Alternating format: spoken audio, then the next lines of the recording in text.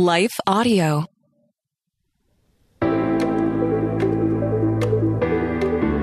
Hello and welcome to Kainos Project. I'm Dale. I am Tamara. And we're here to help you tackle ancient truths in everyday settings. Well, 2024 is an election year, and even though we still have 10 months until Election Day, the presidential race is in full swing. Tam, have you watched any of the 11,000 Republican debates that they've had? No. Yeah, so I the just Republicans kind of stay away from that stuff right now. Yeah, it's mildly interesting sometimes, but the Republicans are pretending like they don't know that Donald Trump is going to be the nominee, and so we're going to have this little Trump-Biden rematch in November, which is it's an offering of two candidates that a majority of the country absolutely does not want. If we just go by the numbers, most people don't want either of these, and yet for the second time, our system of government is like, here, pick one of these two. So that's going to be a lot of fun. But in the ramp up to that, both Biden and Trump, they are regularly holding campaign events. I don't think Trump ever stopped holding campaign events ever, since 2015. Right. He just keeps on a continuous loop. But Biden, he's ramped that up. And he recently held a campaign event at Mother Emanuel AME Church in Charleston, South Carolina. And that's actually a really significant location because that church has, historic roots in the American Reconstruction era just after Civil War. It was founded actually before Civil War, and it was a part of the Civil Rights Movement. And it's also the place where tragedy struck in 2015 when Dylan Roof, he walked in and he murdered 9 people in a racially motivated mass shooting. And that was really a shocking reminder that white supremacy is not a thing of the past in America. And so Roof, he's now on death row. But one of the more amazing aspects of this story, and I'm sure you remember this, Tamara, was that when Roof was in court, there were members of this church that actually came in to give impact testimony. And they forgave him. They offered him forgiveness. They preached the message of the gospel to him. And so this was just this really amazing, powerful story that there is this church that has long fought for racial justice in America in a variety of different ways and at a variety of different times. And when a white supremacist came into their midst and killed their loved ones in cold blood, they also preached the gospel to him and offered forgiveness to him in Jesus. And so this is a really a sterling example of the black church in America at its best, completely just focused on the gospel, but also really focused on issues of justice and moving that ball forward, while at the same time not dehumanizing the very people who are oppressing them. And so it's this really significant place. Right. It's a moment within recent history that matters, which is very likely why President Joe Biden went there, because him and his team understand the impact of going to this particular church. Yeah. And so Biden, his speech touched on some of that, the shooting itself. And it had actually happened. Biden kind of has sort of a personal connection with it. It happened about 2 weeks after Biden's son, Beau Biden, had died of a brain tumor.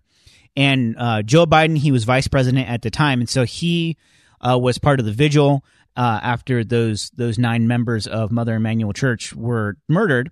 And he just kind of recalled sharing the grief of that moment while he had lost his son. They had lost 9 of their church members to this violent act of white supremacy. And so he kind of began his speech touching on that. But then really after that, he kind of gave the standard boilerplate campaign remarks. And like you said, this was a really strategic move for him. He does have personal connections at this church, but at the same time, there's a very stark reality that if you are a Democrat wanting to secure the presidency in America, you need the vote of the people at the black church. And what better black church to go to drum up support than this one? And so that's kind of the situation as it unfolded. Well, some conservatives, they were upset at other conservatives for not being upset enough about Biden doing this and for not calling him a Christian nationalist for saying political things from the stage of a church. And so, and the accusation, there's some merit to it, actually, that some of the quote unquote evangelical elites have been, warning Christians about right-wing Christian nationalism, about an unholy mixing of politics and religion, but then didn't really have anything critical to say about what Biden did just this past week at this church. And one conservative reporter, who I won't name here, they tweeted, "I look forward to Russell Moore, Tim Alberta, and David French, etc., rebuking this terrifying conflation of faith and politics," end quote. And so that's kind of been the common thread of like, oh, you're so worried about Christian nationalism, but when a liberal stands up on our Christian stage, all of a sudden you're not worried about it. And so on the face of it, it makes sense. When Donald Trump, he appeared on the stage of, for instance, First Baptist Church in Dallas a couple of years ago, a lot of evangelicals were very much up in arms. But the question is this the same thing as that? And so that's what I want to talk about today. Is Biden giving a campaign speech at Mother Emanuel AME Church the same thing as Trump delivering remarks during a Christmas service at First Baptist Dallas? So I want to kind of like wrestle with that a little bit. But even more generally, as we're looking ahead to, 2024, the bulk of it kind of probably being consumed by presidential politics, I want to talk a little bit about the guardrails for Christians in their engagement with politics this year, because things are going to get crazy. And so I just want to talk about what's really for Christians in bounds, what is out of bounds, what do we need to be careful of, and maybe where can we feel empowered. So that's what I want to talk about today, but we'll dive into that in just a moment. Hi, everyone. If you've been injured in an accident that was not your fault, listen up. We have legal professionals standing by to answer your questions for free. Call now and find out if you have a case and how much it's potentially worth. Call 800-497-4410. I'm here with spokesman John Wolf. So, John, tell everyone listening who should call right now. Well, Maria, first off, thank you for having me here. It's always nice to answer the listeners' questions.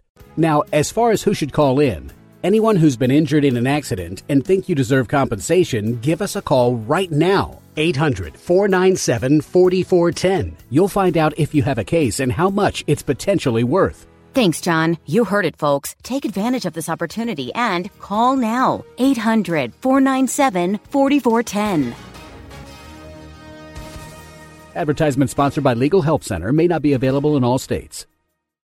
Hi, I'm Rebecca Scott. As a servant of God, wife, and mother of four, I understand the juggle of multiple roles and stages. That's why I created the Encourager podcast to help guide us through the messy middle stage of life. Join me on The Encourager as we challenge the chaos and embrace harmony. Together, we'll create practical systems to balance your roles and fulfill priorities. And we will do it while having joy and energy for both home and work life. Tune in for inspiring stories and interviews, actionable tips, and methods to do both home and work life. Because here, we believe you can do all things, just not all at once. Okay, Tamara, let me take you back a couple of years. I was time. Younger then. Yeah. Much younger. Yeah. The date is December 19th, 2021. It is the fourth Sunday of Advent, and you are an attender of First Baptist Dallas. Now, for those of you who don't know much about First Baptist Dallas, it's actually a fairly significant church in the Southern Baptist Convention. So a guy named W.A. Criswell, who was also the founder of Criswell College, and he was also a key figure in the so-called conservative resurgence in the SBC, where they kind of kicked out all the liberals out of the Southern Baptist Convention. He was a pastor there for, 40, 50 years. And this church, it's fairly large in size. It's more than 10,000 members. I think the last estimate I saw was from a number of years ago, and it was like 13,000 members of this church. So it's not a small place. And the current pastor of the church is Robert Jeffress, who served on Trump's spiritual advisory board and has really been a longtime defender of Trump, even in moments where Trump's actions have been fairly unequivocally indefensible.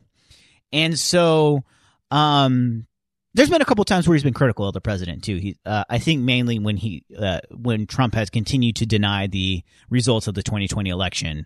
I think at one point Jeffress said, like, you should stop doing that. You should just speak the truth as to what happened there. But by and large, he's defended Trump pretty much at every turn. And so this is during a Christmas service, and Trump, he's actually invited to take the stage. This is the last Sunday of Advent on a Sunday service.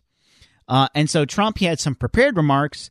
We'll actually link to the video of this in the show notes if you're interested to go back and watch this.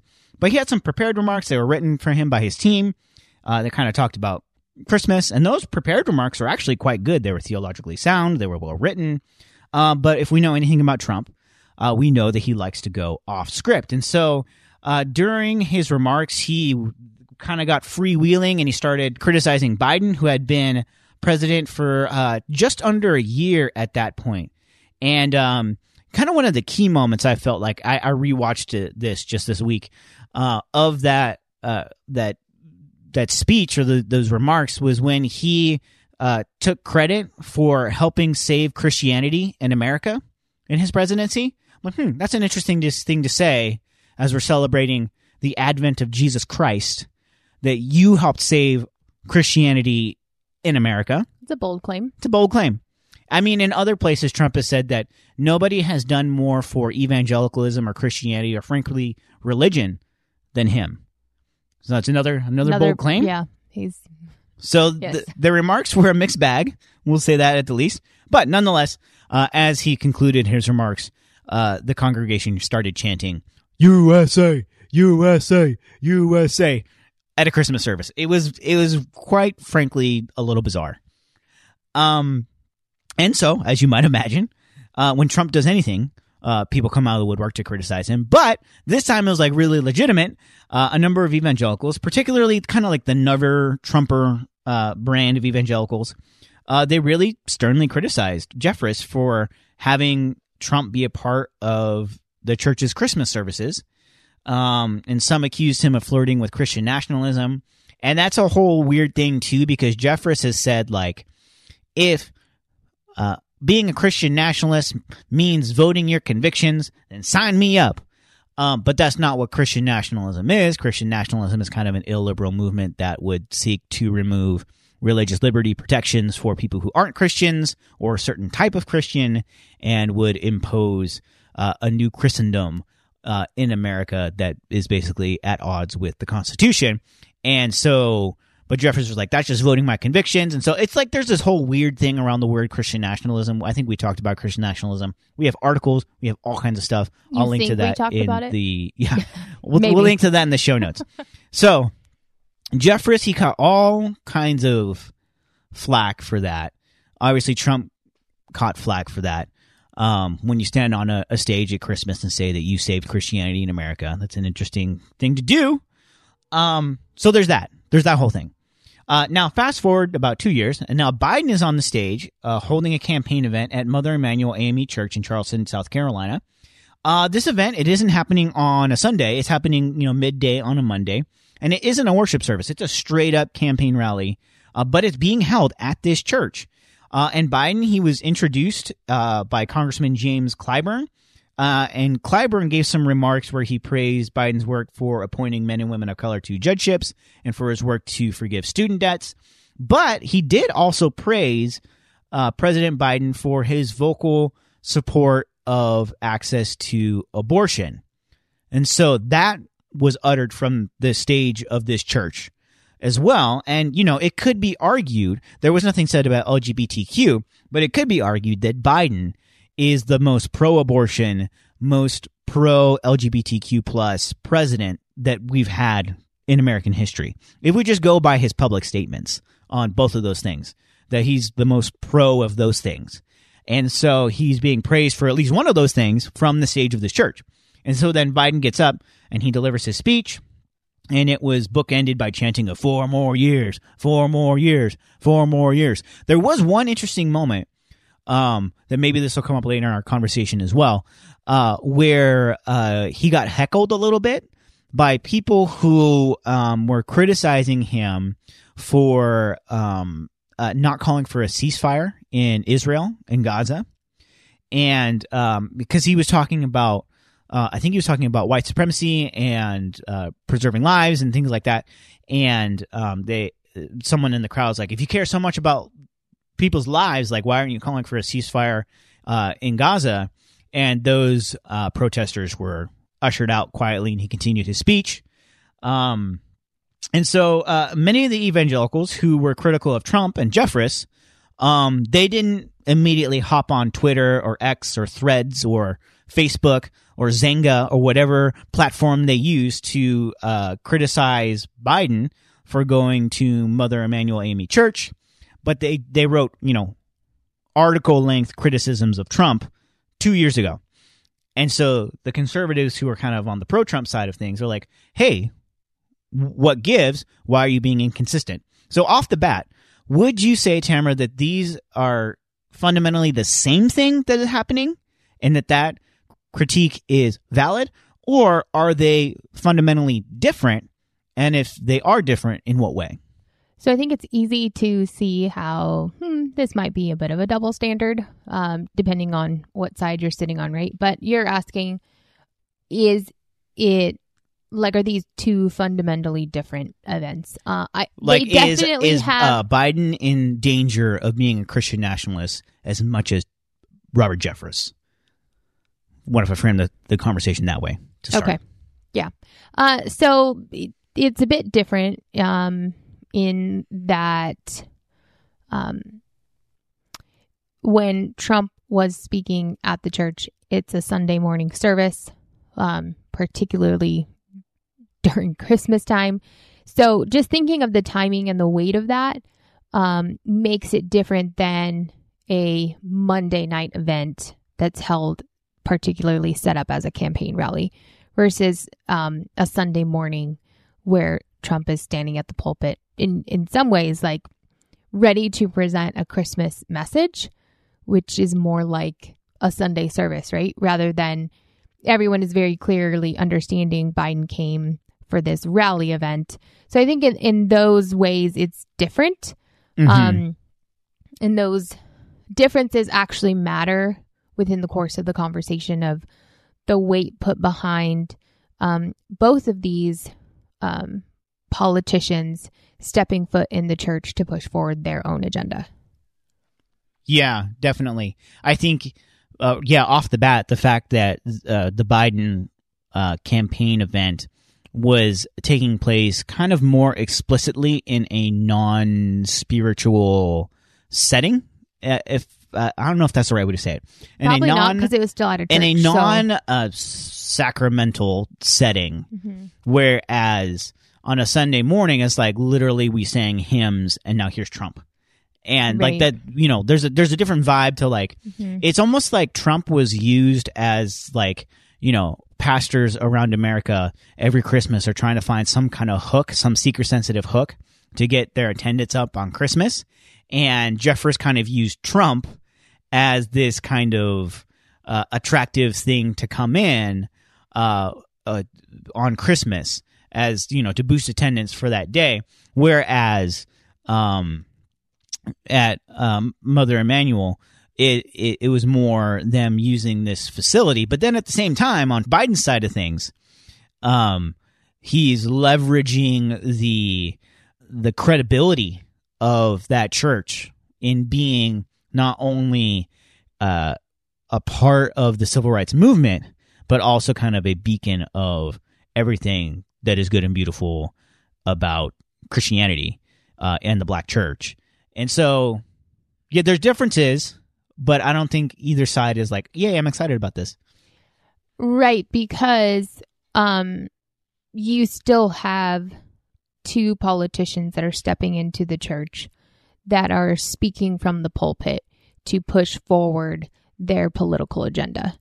And I think that is the problem that both of these events share, and that both of these events participate in from the standpoint of the leadership of those churches, saying like, we support this because we're letting, even if you wanted to frame it as like, oh, we just let them use our facility, which I don't think either church is actually framing it that way anyways.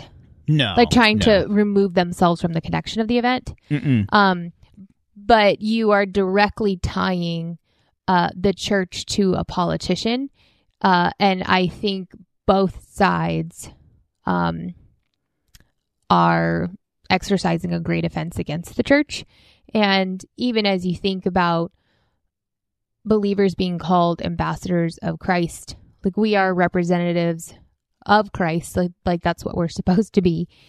And then if you're welcoming in politicians, like in some ways you're drawing this connection of Christ is in favor of this politician.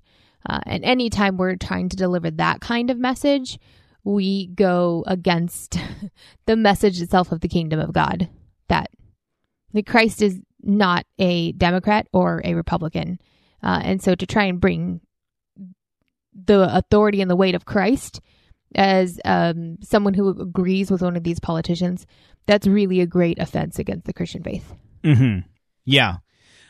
Just to add a layer of complexity to it, though. Yes, please do. When we think about the black church in America, now I grew up in white evangelicalism. So when I look at things that happen in the white evangelical church, I have a great degree of understanding history, of understanding culture, of understanding nuance, of all of those things that are happening. And so I can feel very confident about speaking out on what I think is wrong or right or whatever it might be, or explaining how it got to that place. When it comes to the black church, I'm a little bit less adept at that because it's frankly outside of my tradition and culture. But when we look at the post Civil War landscape, oftentimes the only institutions where black folks had any sense of control or agency was their own churches. And so black churches have long been organizing centers for like the civil rights movement. And really, it was the organizing center for the entire community in a lot of senses, and has been. So in many ways, it's different than kind of white America, who the church is like one of many institutions that we've had control over, that has levers that we can pull and push and organize and all those kinds of things. Whereas like the center of community life in a lot of black communities is the church, and that's the only institution that they have to help them organize around these justice issues, around values, around just initiatives in the community and all those kinds of things. So with that kind of in mind, to what measure should we like bear that in mind when we think about the politics of the black church and the way that they interact with that in a way that's maybe different than white evangelicalism in politics, that certain things should be critiqued differently?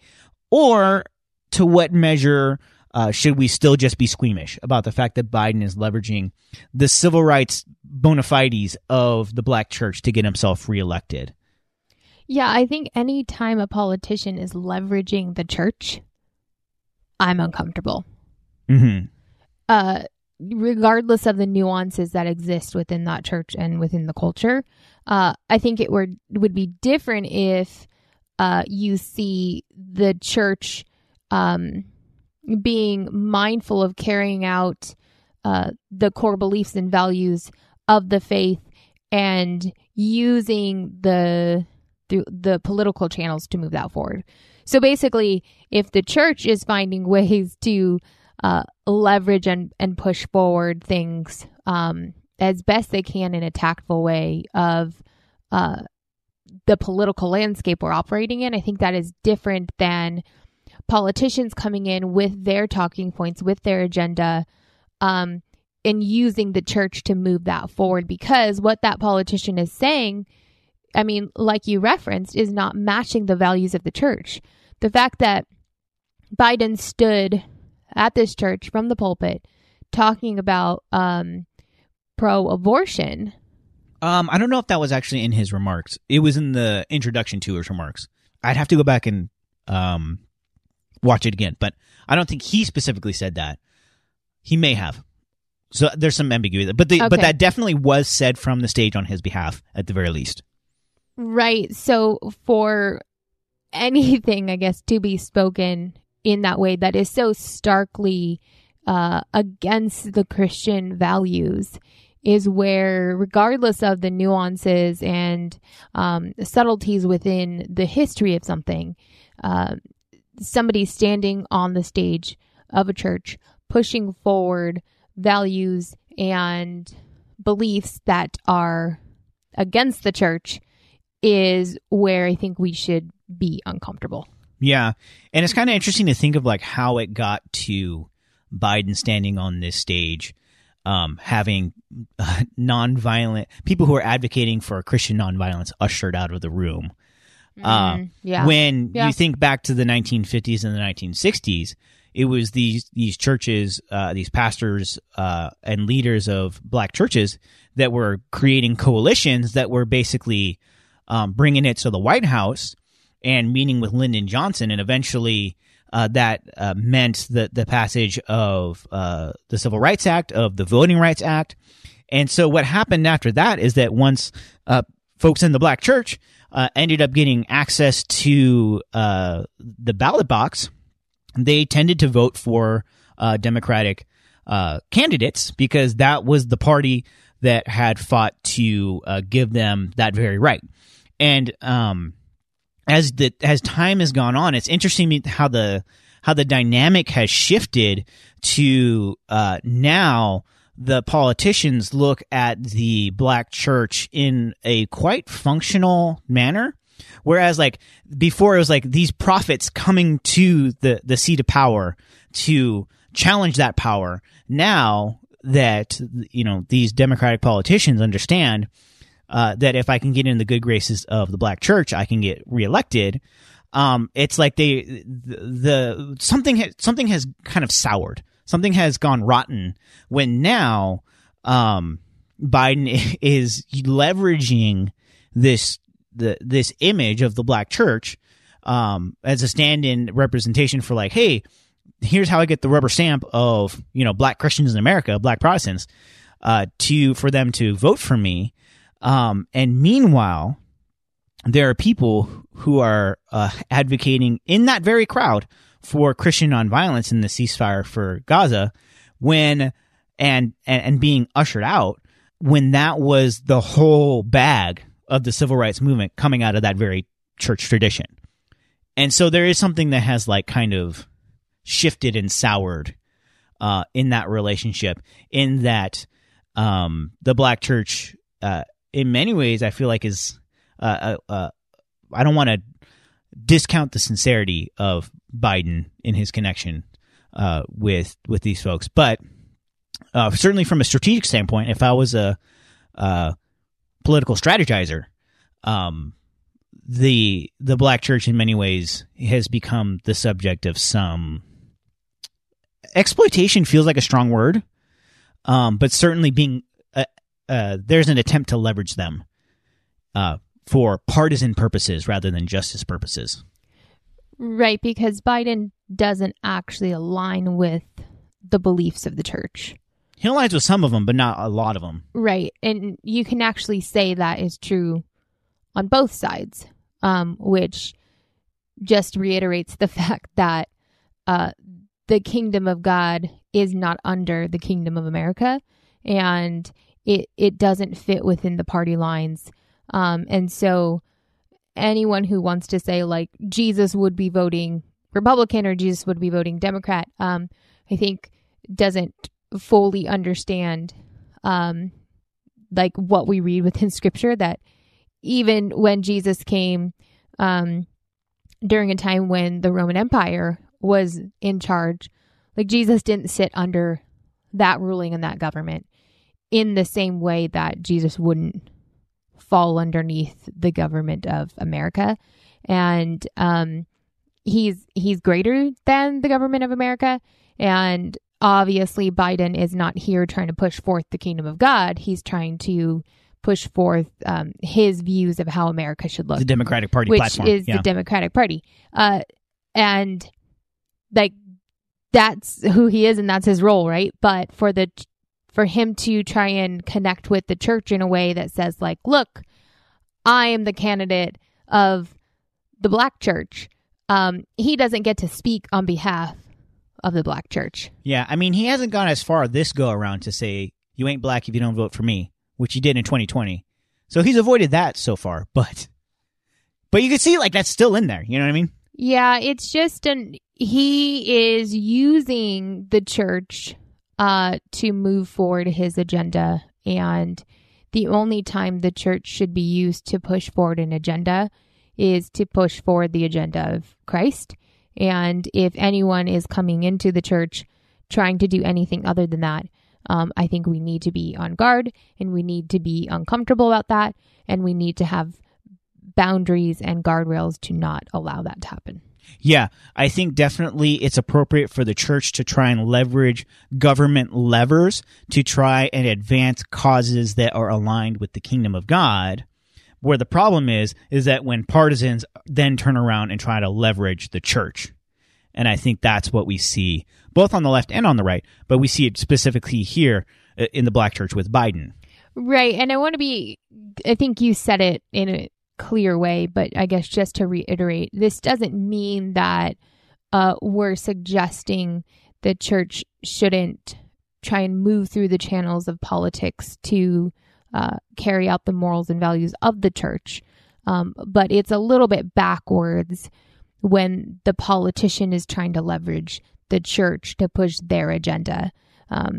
So yeah, basically, like, we as the church, hey, we'll come to you. Like, you don't come to us is really the way we should be operating. Right. Yeah. Because really partisan politicians see us not as groups of people with certain values, but really as voting blocks. And those voting blocks are very different across different parts of the church. And a lot of it is actually racially defined. And so I want to talk a little bit about that as we look ahead to the 2024 election, and how maybe just understanding those realities should maybe temper us a little bit. But we'll dive into that in just a moment.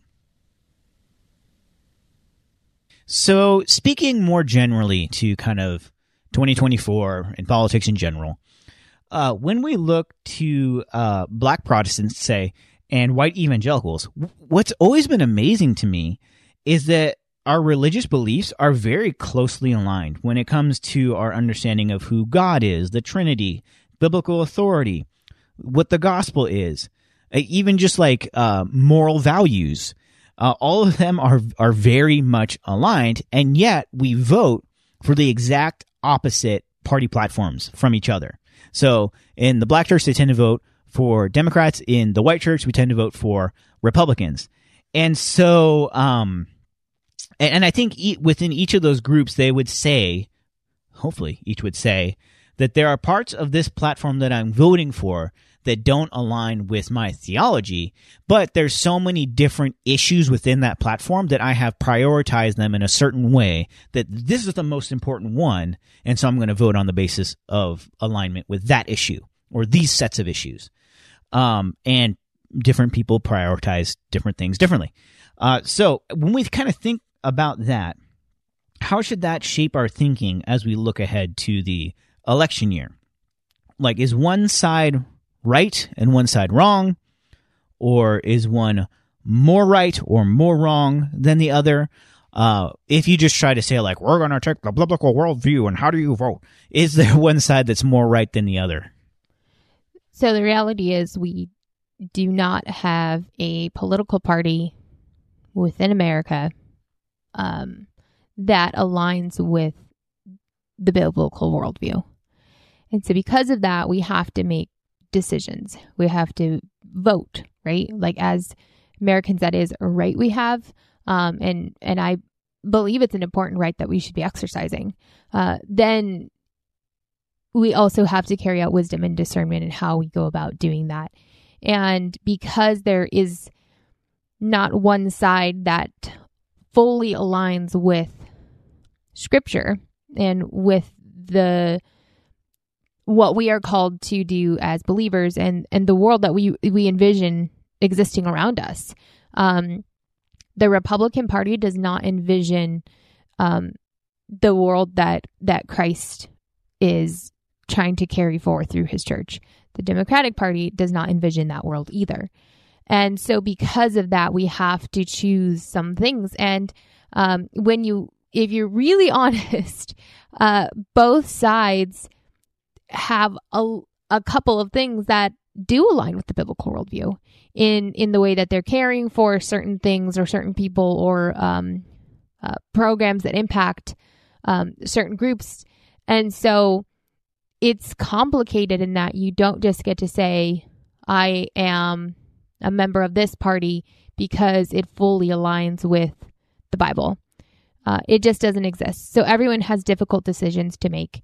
And I do think in that you have to give grace to the other person who voted differently, who maybe held something else higher on the voting ballot than you did.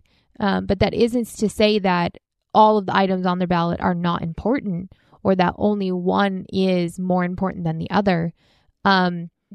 We have to allow for people to vote differently than us and still know that they are trying to vote their conscience in trying to understand scripture and what it is that we should be pushing for. What kind of a world is it that we should be pushing for?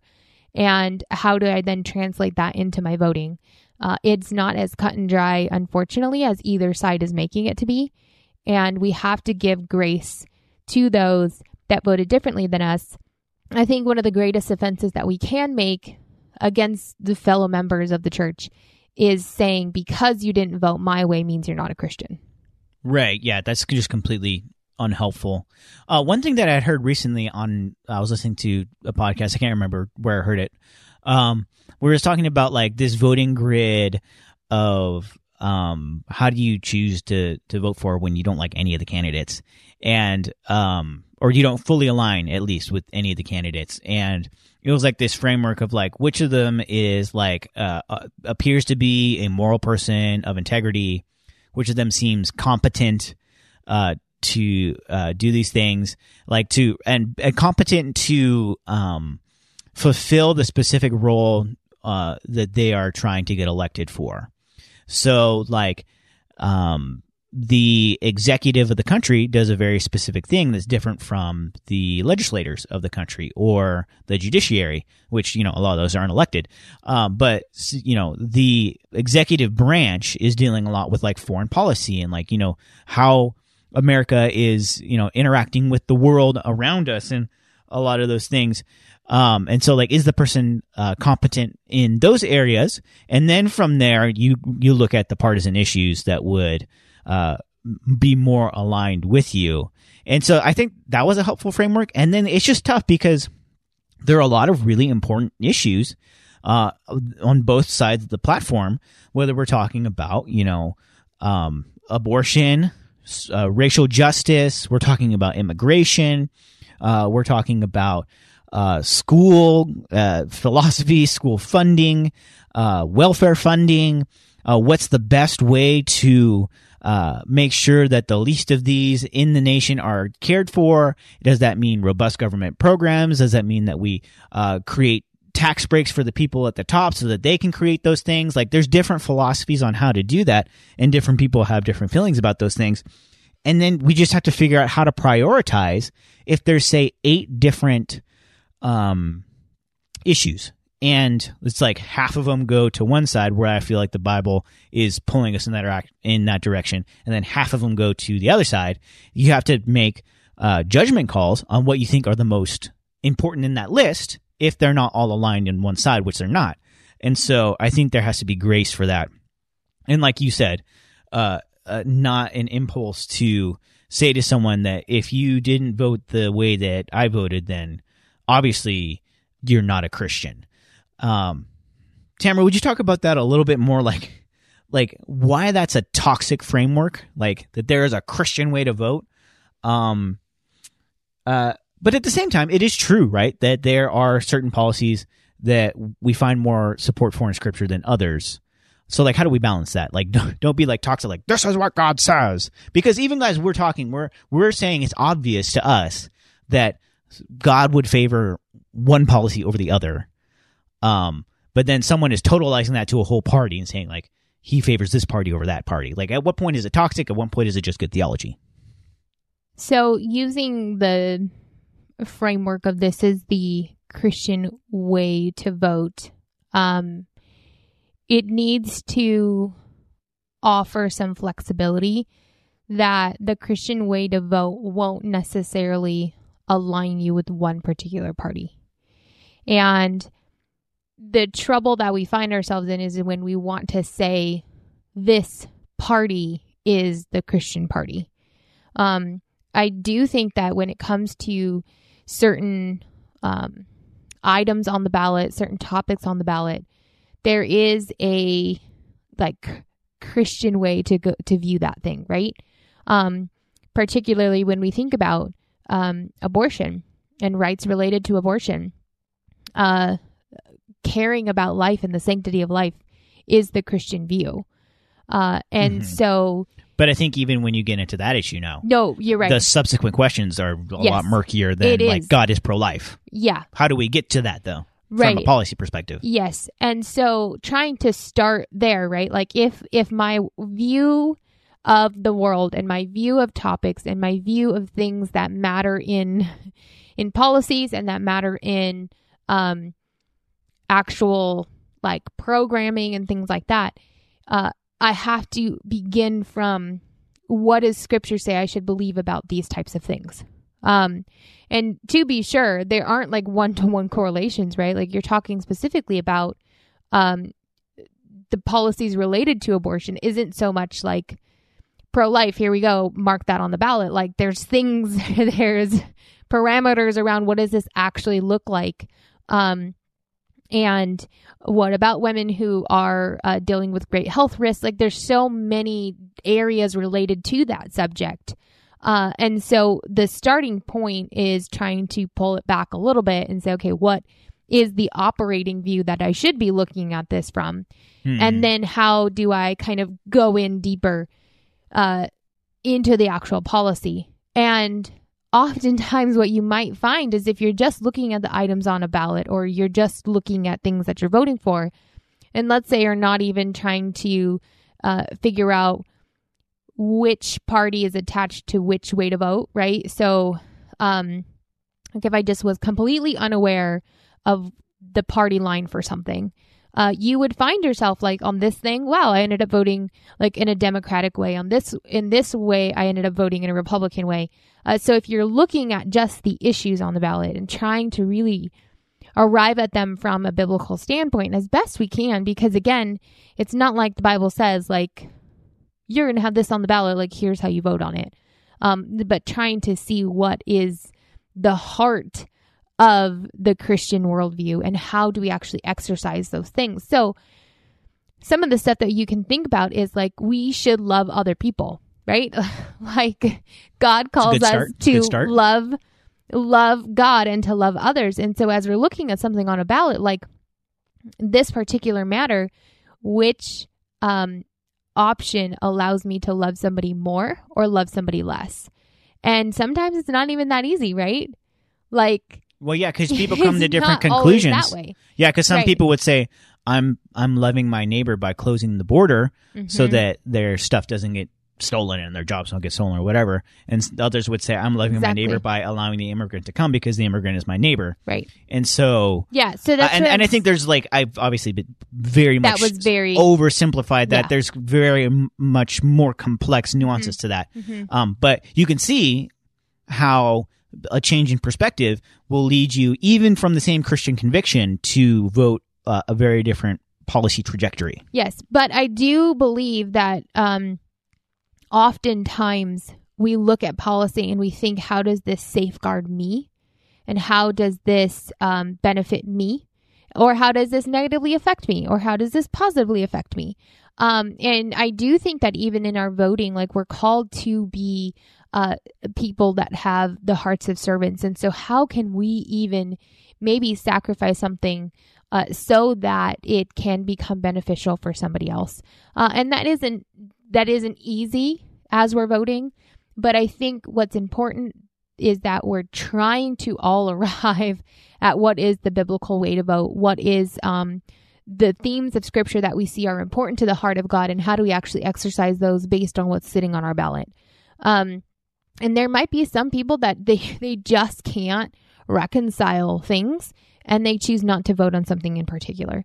I know that happens often as well. Like they just don't have... I haven't voted for the president in the last 2 election cycles. I voted for everything else on the ballot, but not because I'm just like, I don't like any of these. I don't feel good about any of these candidates. Right. And so I just left it blank, Yeah, and some people would say that you weren't Christian for doing that. I was a poor steward of my vote or whatever. And maybe, but I don't feel that way. Yeah. And so I think that as we think about this idea of what's the Christian way to vote, is you can't throw that out the window 100%. Like you can't throw the baby out with the bathwater in that, like, there's no Christian way to vote, so I'm just going to vote however I feel or whatever I want. That's a bad starting point, because we need Scripture to transform our mind and our hearts. And the way that it does that is it actually changes the way that we go about viewing what's on the ballot, right? Mm-hmm. Because you think about maybe somebody who isn't a follower of Christ and what they're voting is different than what you're voting, because their motivation is different, their worldview is different. So you still have to try and arrive at what is the biblical way to view this topic? What's the biblical way to understand this topic? And it still isn't going to be so cut and dry, but at least you entered into the decision from a good starting point. So yes, still try and vote from a Christian worldview, please. But then, please, pretty please. Yeah, but then also don't accuse somebody of voting different than you voted. Don't accuse them of being not a believer or a heretic or just whatever other thing you can throw at them, because the government of America is not going to sit underneath the morals and the values of the church. And that is because most of the people who are running our country are not followers of Jesus. So that means the way that they are arriving at decisions is based on the wisdom of man and the guidance of man, and not the wisdom and guidance of God. So why are we shocked when they are making decisions based on the wisdom of man? Mm-hmm. So. Yeah. As we look ahead to what promises to be an exciting, if not troubling, election year, if you could give one piece of advice to all the Christians in America who are thinking about politics and presidential things this year, what would that be? Please be less outraged. This year has the ability, if we lead in outrage, to cause division within the church, and not based on any great theological heresy, right? So you see division within the church when people start preaching heresy or preaching something other than the gospel. But this year has the ability, unfortunately, to divide us over things that certainly should not be dividing the church. We should be able to sit among people who are genuine believers, genuine followers of Jesus, who are doing their best to live that out in their daily life and doing their best to live that out in the way that they vote. And maybe they ended up voting differently than you because it's not that simple. And so how can we still commune with them?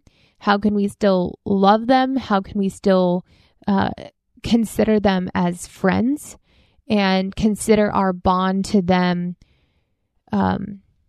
because of Christ greater than the differences of the way we voted? Mm-hmm. And so, yeah, I think the one thing I am praying for and pleading is that we would be less outraged this year especially with one another. Mm-hmm. Yeah, to use a white evangelical phrase, I would like to echo that. While at the same time saying, in the words of Samuel Jackson in Jurassic Park, hold on to your butts. Because not to be a downer, but 2024 is likely to be a pretty politically volatile year. I think regardless of what happens in the election, I wouldn't be surprised if there's some kind of sporadic political violence that breaks out somewhere in the country. And I don't say that to be like a fearmonger, like, rah, but to say like, decide now to be cool. You know what I mean? Decide now not to lose your head. Decide now how you want to react when things go really sideways in the fall.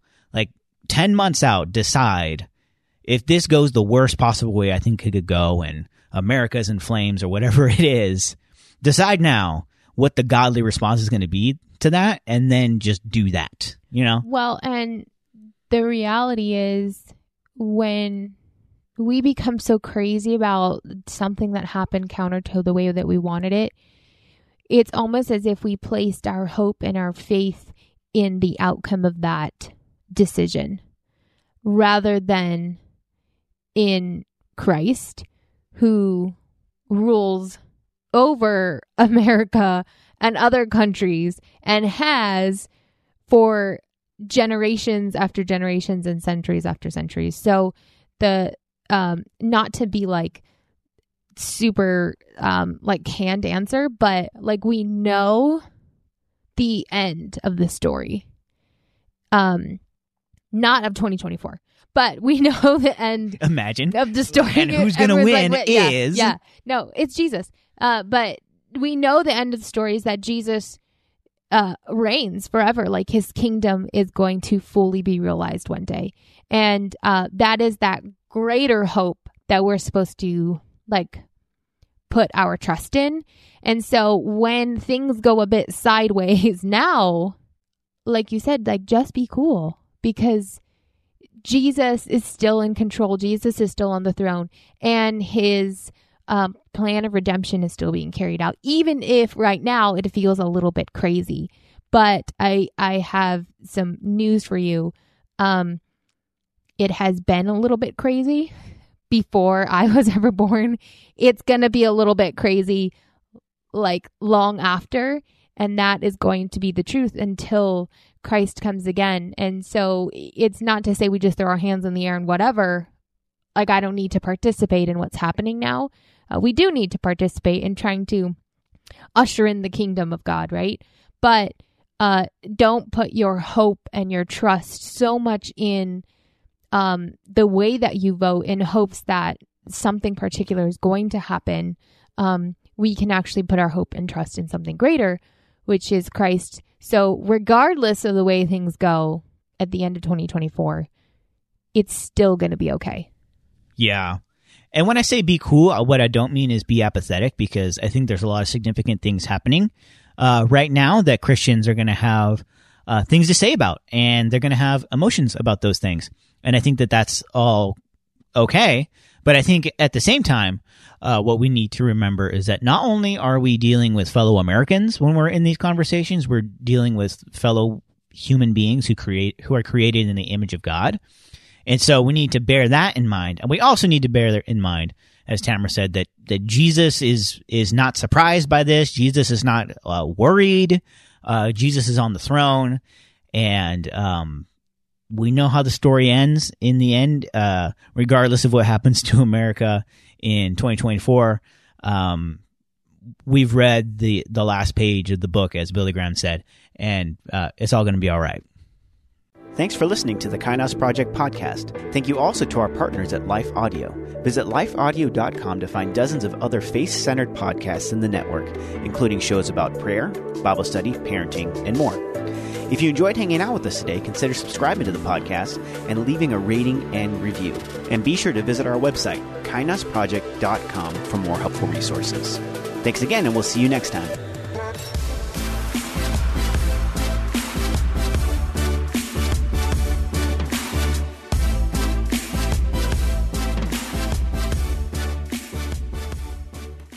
Have you considered yourself a messenger? Whether it's mics like this, bookshelves around the world, stages to take, or art to make, or perhaps businesses to build, it's time we start testifying truth unashamedly, creatively, and in love.